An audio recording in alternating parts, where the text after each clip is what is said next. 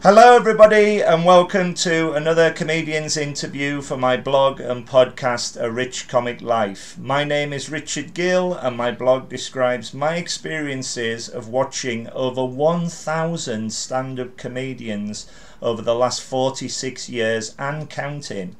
My guest today is the fantastic comedian Ilayda Arden. Yes! Hello! Hello! Hello, how are you? I'm good, thank you. Thank you for having me on. It's lovely to see you, and thank you so much. Whenever I've seen you live, you've always made me laugh so much. Oh, I'm really pleased to hear it. That's what I aim for. Yeah, exactly. Well, as I say, thank you so much. The interview is going to last about 45 minutes and we're going to talk about your comic career, and I'd like to go right back to the start and ask you, how did you become a comedian in the first place? I started doing comedy because I used to be a performer. I used to have my own theatre company, right. And then when I sort of maybe five years ago or something, the theatre company kind of wound down and I was a little bit lost. I didn't really know what to do. I knew that I wanted to still be creating and making kind of cool things, but I didn't really know how or what or anything like that. And then on my 30th birthday, I was gifted a stand-up comedy course by someone very dear to me. And I think that because we'd sort of gone to comedy all the time and I'd always been like, God, it would be amazing to try that. It would be amazing. Yeah. But I just didn't have the guts to do it myself. And so when somebody gave it to me as a gift, that's kind of what pushed me into it. So it was just like a weekend course, a very, very sort of basic introduction. And I sort of did the course and I was like, oh, I see. Everything in my life makes sense now. Wow. And you were away. That's fascinating because I work in a school. I work on a reception in a school, and when I first started, the history teacher there, he came through one day and he said, "Rich," he said, my girlfriend has got me a comedy course, and I have no idea what to do, and I need someone to come along and help me, support me with all the gigs and everything." And it was fascinating watching him because he won the competition and he's now running a comedy club in Dubai. He's still doing he's still a history teacher, but he's running a comedy club in another country. And I had him on the interview and it was fascinating. Amazing. It was fascinating to listen to. So I wish you all the very best. Where was your first ever gig then, and what was it like? Was it part of the comedy competition?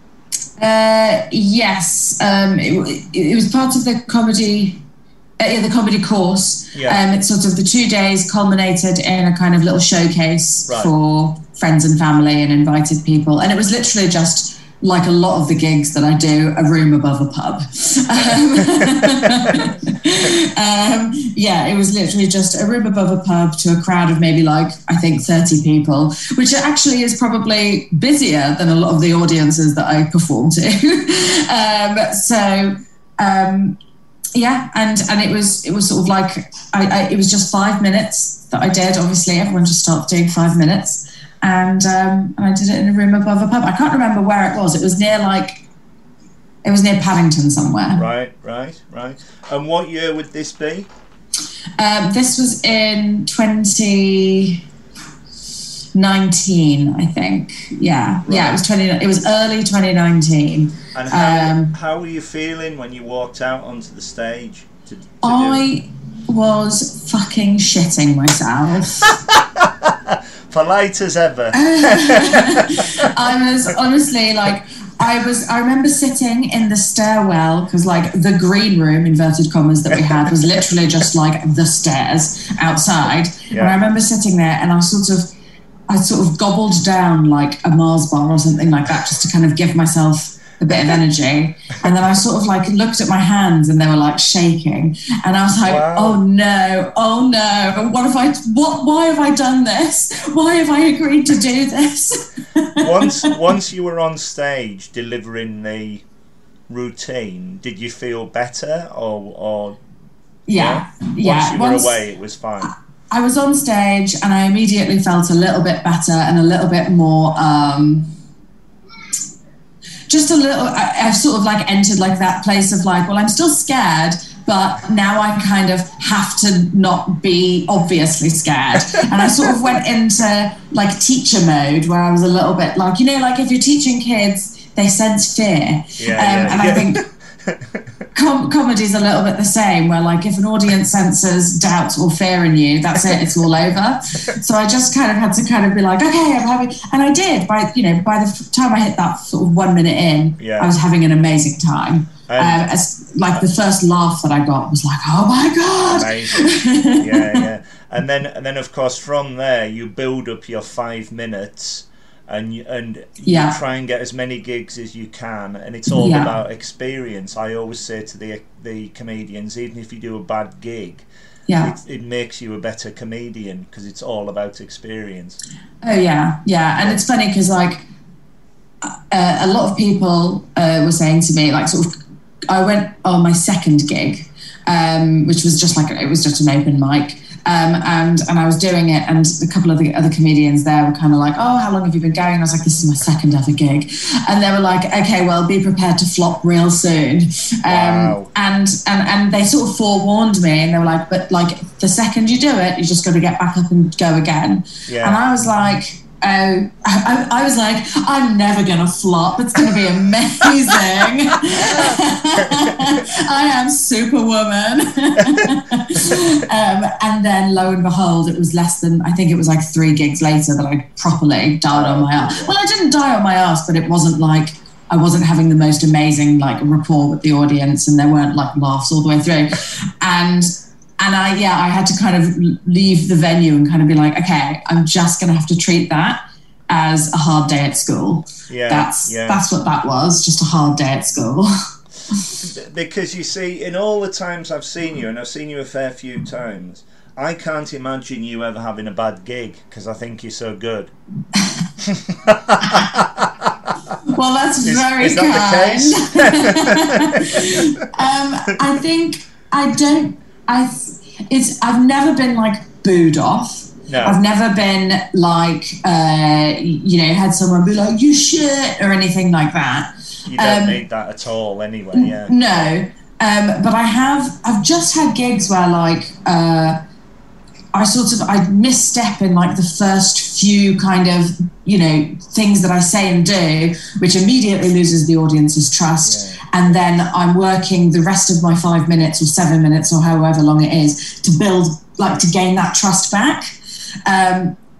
And by the time I reach the end, maybe like the last 2 jokes that I tell get like a bit of a laugh, but I've been working for the kind of majority of the set to kind of win trust back. So that's the kind of way that I tend to have bad gigs. And that's a way of obviously keeping going with it, because if you're winning trust as you're gaining experience, that can only be a positive thing. Yeah, because I mean, when you walk out there, audiences need to trust you to kind of be like, okay, she's going to be funny, she's not going to make me feel embarrassed or awkward. And sometimes when you get up there, you just say or do the wrong thing, which immediately makes an audience think, "Ooh, does she know what she's doing? And then obviously once you've done that, you've just got to work overtime to kind of be like, no, I do know what I'm doing. I promise. And then eventually you get there, but it does result in a instead of a rip-roaring gig, just a kind of more mild. Yeah. Did you ever find it difficult at all to break through into comedy? Was there ever any feelings inside saying that I cannot do this, there is barriers, or anything stopping you at all? Richard, I still have all of those things. Like, the idea of me having broken through into comedy is just hilarious to me. Well, this is what I feel when I watch you. I think she's so good. There are so many comedians out there who so deserve not a break, because you're getting it as you're going along, but you just have to keep going and keep the positiveness going. It's wonderful to watch. I mean, the hardest thing for me is if I'm feeling a little bit kind of trapped with writing. Like, that's the thing that I'll always be like, oh fuck, I don't know, what the hell do I want to talk about, and why would anybody want to listen to me talking about it? That's the kind of those are the doubts, those are the difficulties, and of course, like, just the nature of gigging itself is like, you know, because I still have a full-time job. So what is your job, if you don't mind me asking? So I work in casting. Right. I mean, I'm very much an admin monkey in that world, but I basically manage some rooms and studios where castings take place. Right. So it's I coordinate. Still creative. Yeah. It's creative adjacent. Like, I'm very much in that field. Yeah. But obviously, that's a very demanding job.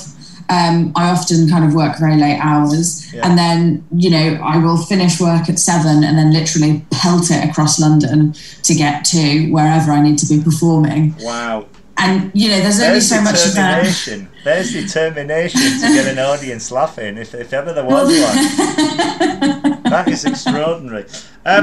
And a nice little link up to the next question, because I was going to ask you, what do you like to talk about on stage? Do you have any particular themes? Do you have any recurring stories at all? Well, I'm still really new. So, like, I mean, relatively speaking, you know, I think it takes comedians to kind of figure out what their style and what their essence and what their voice is years and years. And if we exclude the pandemic, I've really only been going like a year and a half. Right. And so I'm still figuring out what I want to talk about. And like, that's actually really good for me, because it means that I can mess around and talk about loads of shit without, you know, there's no pressure. I can literally, like, last week I did a gig about, you know, being 30 and about how I can't drink as much anymore and how I love pepperami, and then on Friday night just gone, I did some stuff about being Turkish, which I think you've heard before, and then I also have some stuff about, you know, being a woman, and like it's a very broad church at the minute, because I just don't quite, I'm still very much learning. The thing that I will say that is probably the most common thing, that just because of who I am, that tends to come up, is this idea that I want to be one thing, but I'm actually something else. Would you like to expand? As in, I'm constantly sort of stuck between two places. Like, the material that you've probably seen me do most is the stuff about being Turkish. And I talk often in that material about how I am Turkish, but I don't look Turkish, but how I sound English, but I was like raised in, I sort of grew up, my childhood was in Australia. And so I was, you know, that's very much like me exploring what it is to belong to three places, but also no places. And so that's a common thing that comes up in a lot of the stuff that I do. It's like, oh, I'm over 30 now, so I want to be mature, but actually I'm still a fucking idiot. Well, I turn 54 next week, and I'm still a kid. Oh, well, I mean, do you know what? That's the best way to do it. That is the best way. Do you think that in your wonderful 18 months as being a comedian so far, do you think there's ever been a point where you've thought, I could do this full time? There is something saying this is fantastic and this is the way forward for me. Yeah, I mean, I think there have been a few moments where I've kind of got off stage and kind of been like, oh no, like this is what I really want to do. Like, I don't want to do anything else with my life. Yeah. But then there are, you know, other days where the reality of kind of how much hard work is involved in doing that also kind of basically they bash heads. But, you know, I would love it. Yeah. I would love to be able to do it, but I also know that I think realistically, to be able to do this as your full-time job and also get paid and also, you know, I think that's like years down the line. Right. Maybe I'm being really pessimistic. You never know. Yeah, you never know. Maybe like a fairy godmother will come up and just kind of be like, I had a fateful go at being a stand-up years ago, and I've told a lot of the comedians this. There was a promoter. It was at the Edinburgh Festival, which we'll come on to in a moment, and it was a Monday afternoon gong show for old people. It couldn't be worse. It was the older people and thing. And I wrote this script about my driving exploits in Carlisle, because I was an infamous. I thought I was a good driver, but I wasn't. So I wrote this script, and the promoter said, "That's really funny. You'll do really well." And I walked out, and the first thing I said to the crowd was, "Good afternoon, ladies and gentlemen. People think I look like Eddie the Eagle Edwards, but I can't see the resemblance myself. Because when I was at college, I used to be his double, the skier's double." And one old man in the back row just went, "Fuck off," and gonged me off straight away. And I walked off to my own footsteps. And the promoter went, "Have another go, have another go." It was about 2 or 3 hours later, so I went out, a similar thing happened. And I said, "I don't know about stand-up comedy, but I think my place is in the audience." Never say never again. But, so I really, having experienced it myself, I know a sense of what it must feel like when it goes so well, you know. So yeah. I mean, it's one of those things where if it's going well, it's going amazingly, and you feel on top of the world. Yeah. If it's going shit, then fucking hell, everything is burning and it's all terrible. Like your act, I love your frankness.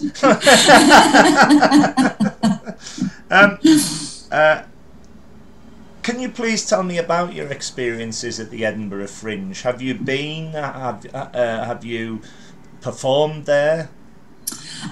So I have never been there in the capacity of a comedian. Right. But I took 2 shows up there with theatre shows. One was with my own theatre company, and it was a kind of experimental, very kind of wanky, but also super fun thing. And then another one was a show that I produced, that a couple of theatre makers who are sort of quite dear friends of mine asked me to produce, so I produced it for them. And that was at the one with my own theatre company was with the Pleasance. And then the one that I produced was at Assembly. Wow. So I've been. It's a crazy, wonderful, amazing atmosphere. Totally disorientating and intoxicating. And I was very grateful to have my bed at the end of both runs. Tell me about it. I've been very fortunate to go every year since 2005. Oh wow! Obviously, the last one was obviously 2019. There was nothing in 2020. Yeah. I'm not going this year, but I will be back in 2022. Yeah. And I normally go the middle week. And I see about 50 shows. It's extraordinary. I'm exhausted by the end of it, but I have the time of my life. My liver takes a battering.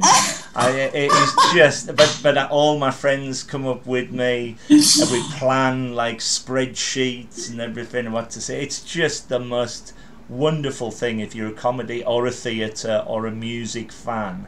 Yes. They've got everything on. And It's interesting your background is in theatre, because you've had a few theatre collaborations, in particular when you were a part of a team that created the show By the End of Us. Can you tell me more about that? Yes, so that was my own theatre company. That was Blockstop. Yeah. By the End of Us was I don't know how to say it. I've forgotten how to talk about it, so I'm going to have to remember as we go along. So By the End of Us was a development of the live action video game that we developed. Our first live action video game was called Dead Weight, and it was basically, an actor wearing like a camera headset kind of there on top of their head, and somebody else in a different location, the audience member, basically able to view everything that the actor was seeing and doing through the camera. Wow. And then basically directing the actor through a series of kind of complicated mazes and tasks and stuff like that, just like a video game. Yeah. And so that was the first one. Then by the end of Us was a sort of development of that, where we had the actor and the kind of single audience member as effectively like their own team. And then we had another character in the same show being controlled by actually a group audience who were kind of voting on keypads. And these two characters were kind of opposed to each other and kind of clashing and trying to kind of achieve clashing objectives. And it was all very exciting and high tech and very fun and silly. That sounds so clever as well for the audience. Well, yeah, I mean, it was a lot of interaction, lot of visuals. Fantastic, absolutely brilliant. In 2015, you won the Deutscher Award for Creative Enterprise, and congratulations. And in 2020, you were nominated for the Funny Women Awards in both stage and short film categories. How fantastic is that? Yes, thank you. Please describe the experience of competition, and do you think it's a help or a hindrance? So the Deutsche Bank thing was slightly different. That was for the theatre company. We submitted a business plan, and it was basically a sort of thing about how creative our idea was, and then how much business savvy we had to be able to be the persons to win the money. And we won, so great.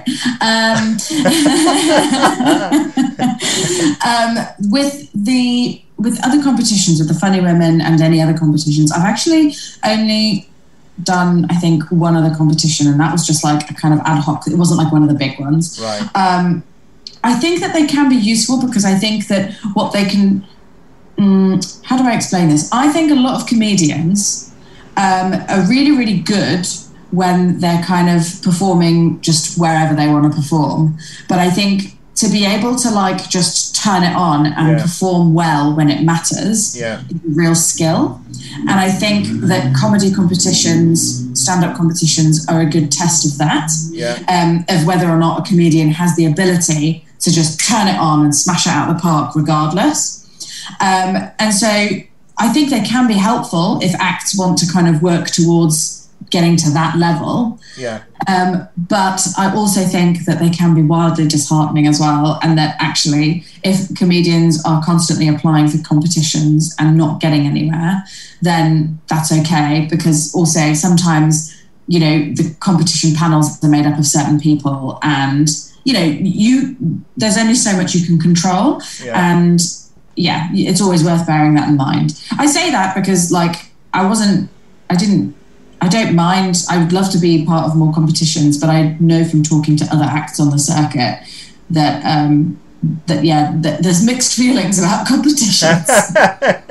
It's interesting because when I had the idea to write the blog, I was invited to a half-day writing course which was run by a comedy promoter. And when I met her, she said, we've forgotten why we've invited you, because there was a load of other people who wanted to be reviewers, and I said, well, you kindly invited me, and I said, before we start, can I say I'm not a reviewer, I'm not a diarist, I'm not a reporter, I'm not a critique, I'm a member of the audience out to have a good time, and I would describe my blog as an enthuse. And she never bothered me again. She said that was great. And I learnt a lot about the writing construction and all the rest of it, like the reviewers do. But the rest of them got really targeted because they weren't members of the audience. They were there to do a job, you know. And it was it was very interesting to see. The other thing as well is that I'm delighted that you have got a background in theatre, because the only creative thing I've done other than the blog, I've written a play myself, which we put on for Comic Relief. This was about 10 years ago, and it's called The Applicant, and it's basically about me. It's about a bloke who moves down from Carlisle with a successful girlfriend, and the girlfriend's got a job in London, and he has never had an interview in his life, so it's a series of job interviews, and they're the scenes, and the interviews get more and more confident as he goes along. And in the last scene, he gets his ideal job. There's lots of plot and everything. He gets his ideal job. The interviewer kills him. Oh my God! And the very last scene is him at the gates of heaven or hell, being interviewed by God, deciding whether or not he should interview corpses, and he just shrugs his shoulders, and the lights go out. This thing we got nearly $2,000 for comic relief, which was wonderful. Oh my God! But on the first night of it, there was only two of us. There was me, who was the main character, and there was my mate who played all the interviews with all different accents. I ran out, and it was like monologue interview, and never ever write monologues, because I ran out and I'd written the thing and I completely forgot the monologue. I was like a rabbit in headlights. Absolutely terrifying. But I'm thinking of maybe reviving it at some point and giving it to the Fringe or whatever. So if you're in theatre, that's wonderful. Bring it back, bring it back, bring it back. I might well do. It's called The Applicant. My favourite joke is he's called Norman Oliver Hope, N.O. Hope for all the letters. Oh, I love that. anyway, enough of that. To date, I have seen you at the wonderful Birdies Free Comedy Night. In 2019, I'm going to rattle these off: Flamingo Sparks, and Live at Limehouse, and Comedy Kiss, and The Cutting Room Floor, all in 2020 and 2021. Every time you've delivered very, very funny performances. Can you tell me about your writing process, if you've got one, and where you get your ideas from for the routines? My writing process is mostly just me crying. I can't imagine this at all. You're so confident. So no, the writing process is usually like, I will incubate on an idea for however, like I won't even try and write it down. I will just it'll just be rattling around in the back of my head. And then at some point, I might end up saying it out loud in a conversation with like a friend or a boyfriend, or like, do you know what I mean? Something like that. And then I'll kind of gauge how it sounds as I say it out loud. And then I might take it and put pen to paper, or I might like walk around my living room holding my phone and just being like, being a millennial sucks because we have no money or whatever. And then I'll kind of try and, because like I don't tend to do like gags, do you know what I mean? I really, really struggle with like or like, it's more stories and routines. Exactly, yeah. And so I don't, you know, some people talk about like they sit down and then they have a column for this and then they have a column for that, and then they mix and match all the words, and then like when I try and do that, my brain's like, no, don't want to do it. And so I just kind of, I kind of try and be as like conversational with it as possible. Right. And then maybe I'll go back and edit the language so that it's like funny language. Yeah. Wow, great way of doing it. Do you think you will ever combine theatre with comedy? So do you think maybe moving into sketch comedy or visual humour, or instead of just standing up in front of a microphone? Because if you've got your theatre background, combining the two may be a good idea as well. For sure. And like on my Instagram, like I've done like 6 videos, just 6, because I'm too scared to do anymore. But like I've done 6 that are just like there, and they're kind of like little sketches or little tidbits, and I like to play around with like funny, like there's like on iPhone you've got like there's a thing called memojis, which are like the kind of animal characters, and I like to kind of put my voice over like the kind of octopus, for example, but do it like the Godfather, and kind of just be like really weird. So like there's definitely I do definitely have like an interest in being a bit weird and kind of like sketchy. I would really love to like find people to write with who are like who are similar, because it can be like a bit like lonely doing it on your own. So who knows, maybe if I find like someone who I really vibe with. There's the reason why I bring it up is that there's a comedian who I saw. She was at Nick Helm's Christmas charity show, and she's called Lucy Pearman. And she appears, for example, as a piece of fruit or a piece of veg. So she's in a costume. Or a classic example is she appeared as a fish, and she got me up from the, and I had to impersonate a chip. Oh my god, I love that. And it was this is great, this is unique and wonderful. I have this idea that like I could like, because I read tarot cards in my spare time, so like I had this idea of like going out as like a massive tarot card and just being like, here, I'm here to tell your future. I always remember Lucy Porter at the Edinburgh Fringe. To get the audience's attention, she's a wonderful stand-up comic, but to get the audience's attention, she appeared as a carrot. At the very start, she's dressed as a carrot, and Aisling Bees appeared as a bunny, a dancing bunny, and is exhausted for the rest of the show. It's that sort of wonderful originality to it that really helps, and you've got it in spades, because the next question is, whenever I've seen you, you always appear to be very honest, confident, and fearless, which is a massive quality to have. Do you suffer from any nerves before you go on stage? I think we know the answer to that. And how do you cope with them? I don't. It's not so much nerves anymore. It's like, it's not stage fright. It's like, especially if I'm doing new material, it's like, oh, is this going to be shit? Believe in yourself. So that's the sort of thing. And the way that I cope with it is usually by being like, I have that conversation with myself where I'm like, well, look, it might be shit, but if it is, then like you learn something and you take the bits that aren't shit and you make them better. Yeah. So that's the way that I tend to deal with it. And I mean, I try to I think I do come across quite fearless and a little bit kind of like, hey, whatever, I don't fucking care. It's wonderful to see. It really is. It is. And I think that's just my brain doing its job of like, okay, even if you're nervous, just fucking do it. Like, well, I touched on it before, and because you've only been going for a year and a half, it's a bit of a daft question, but do you have any ambitions as a comedian?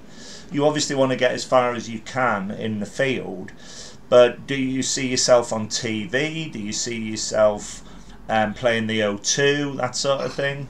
I mean, I feel like I don't know what I would do if I played the O2. I feel like I'd just come out and be like, see you there. Are you guys here for me? Has there been some kind of mistake? I think ambitions-wise, I'd love to be able to, of course, like everyone's like, oh, I want to be on TV. Yeah. That I suppose because that's like seen as like the most steady form of like income and validation that you're a comedian. Yeah. But other than that, like right now, the only ambition I have is that I'd love to be able to write a killer 1 hour show. Like that's like the sort of ambition that I feel is like at reaching distance. So is to be able to. When I go to Edinburgh in 2022, will I go and see your solo 1 hour show? Will it be ready? Maybe I definitely will if it is. I think maybe 2023. I think. Well, 2022. I'll test it. I'll do a little half hour, like at maybe Brighton, or like do you know, like a little bit. Just like do like little bits, and then 2023. I'll kind of be like, fucking have it. and we'll see. This year, it's not just Edinburgh I go to. I love to go to all the fringes if I can. So I've been to Leicester, I went to Brighton, and the one I went to that I loved this year for the first time was Hastings.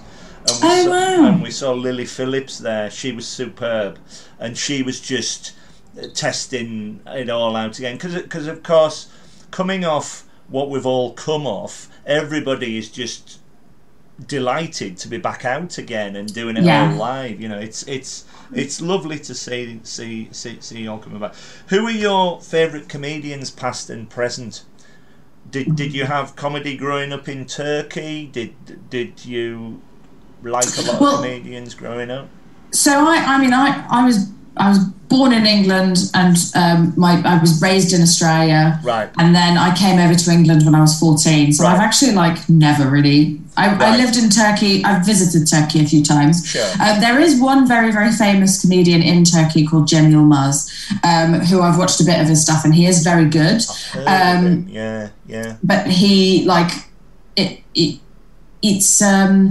it's very observational stuff, right? Which I guess kind of suits me. Yeah. But yeah, as for people that I love, I'm a massive fan of Felicity Ward.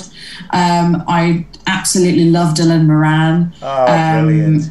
I eat up anything that what's Kitson? I can't remember. Kitson. Yeah, Daniel Kitson.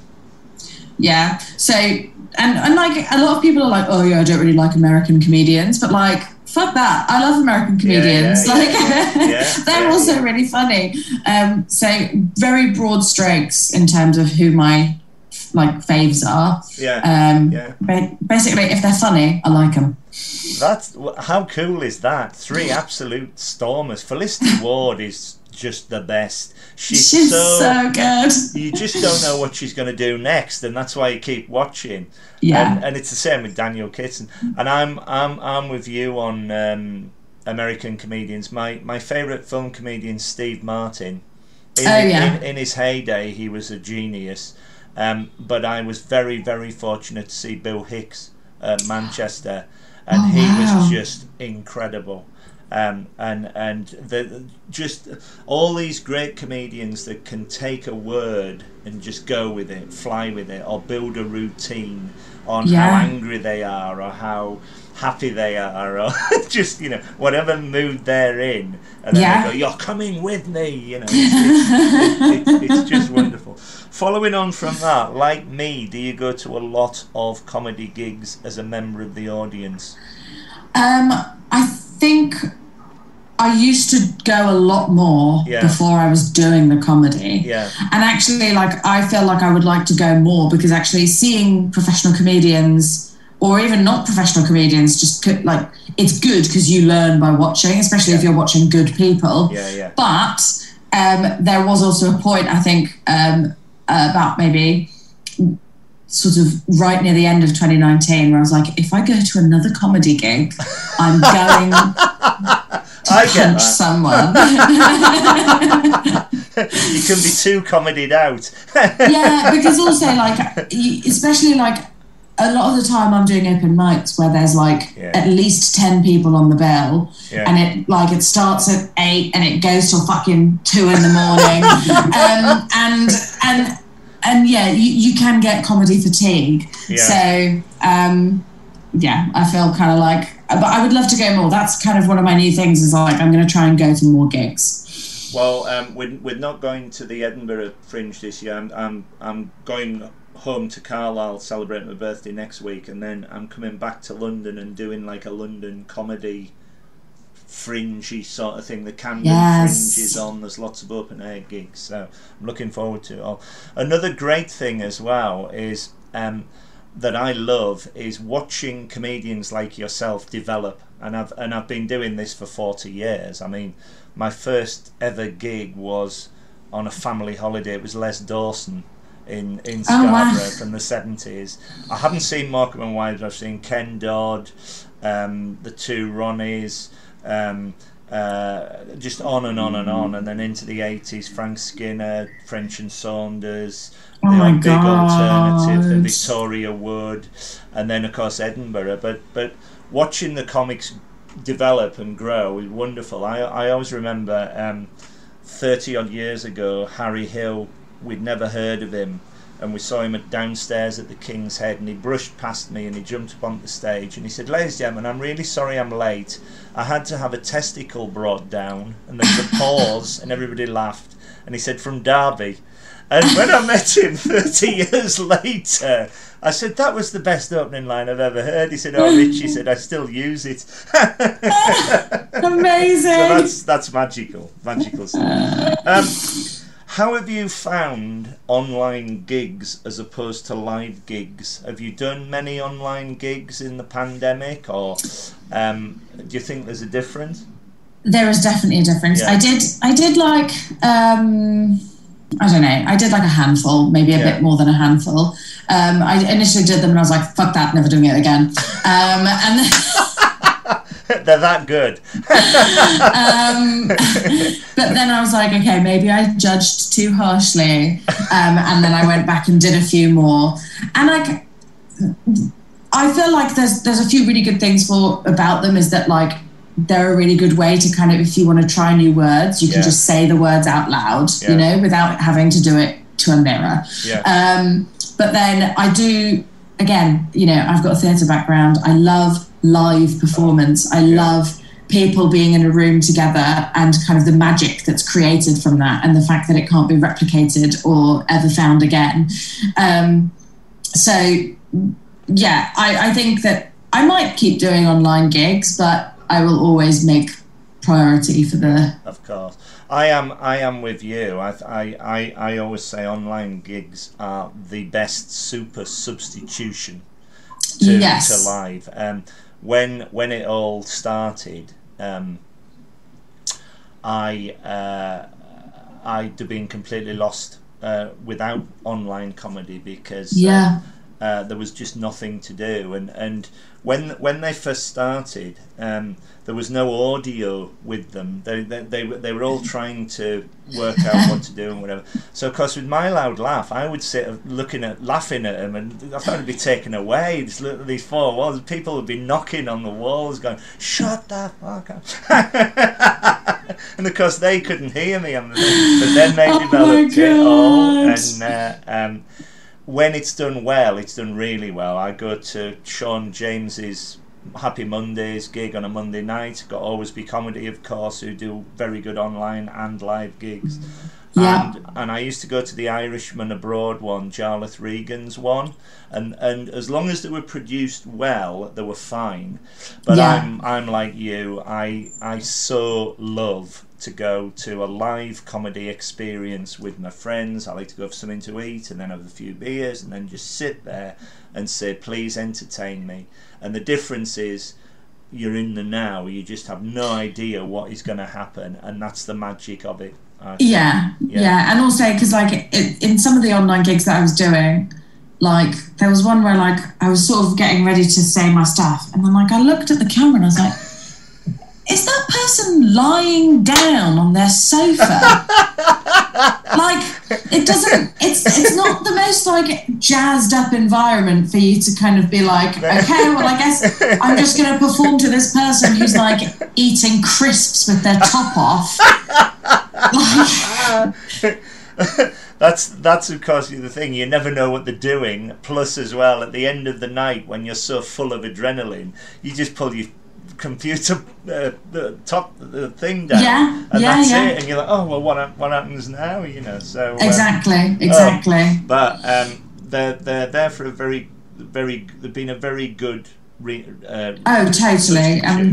But thank God they existed. Thank God live comedy is coming back. I've so much enjoyed talking to you. I could talk to you all day. Is there anything else you'd like to say before we go? Have you got any online or live gigs coming up? Do you have any podcasts? Where can people find you on social media, that sort of thing? So on social media, I can be found on Twitter and Instagram, splurging out my neurotic thoughts. That's just, a great just my title name. for a show.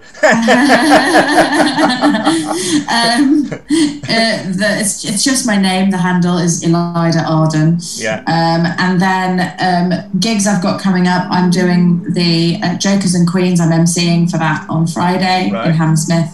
Although obviously, if this is being released later, it probably won't make a difference. Yeah. Listeners, if you are listening, then at some point in July, I MC the gig. Wow. Wow. And yeah, I'm all your gigs are on your website, or they'll be on social media? They will be. I actually need to update my website with the gigs.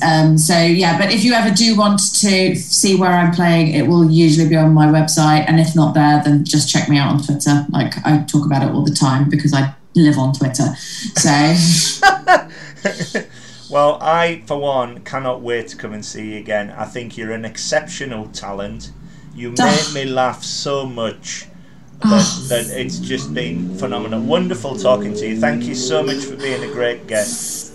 Thank you for having me on, and thank you for being a great host. Yes! You take care, and all the best to you. Thank you very much.